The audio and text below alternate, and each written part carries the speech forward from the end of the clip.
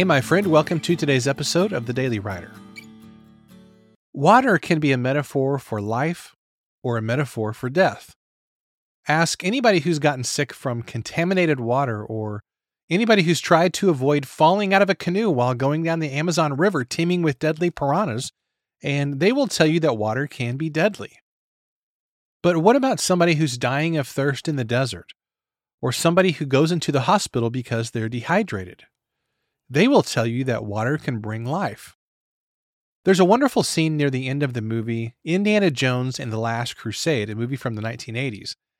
Indiana Jones passes 3 deadly tests to get to the Holy Grail. He fills it with water, and then he pours it on his father's gunshot wound so he doesn't die. In that scene is a beautiful analogy for the power of your words.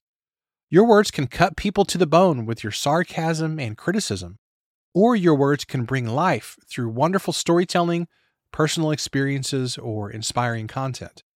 The choice is yours. Here's today's question. Are you using your words today to bring life, or will your words bring death? Thanks so much for listening to today's episode. For more, you can visit us at dailywriterlife.com. Thanks, and I'll see you tomorrow.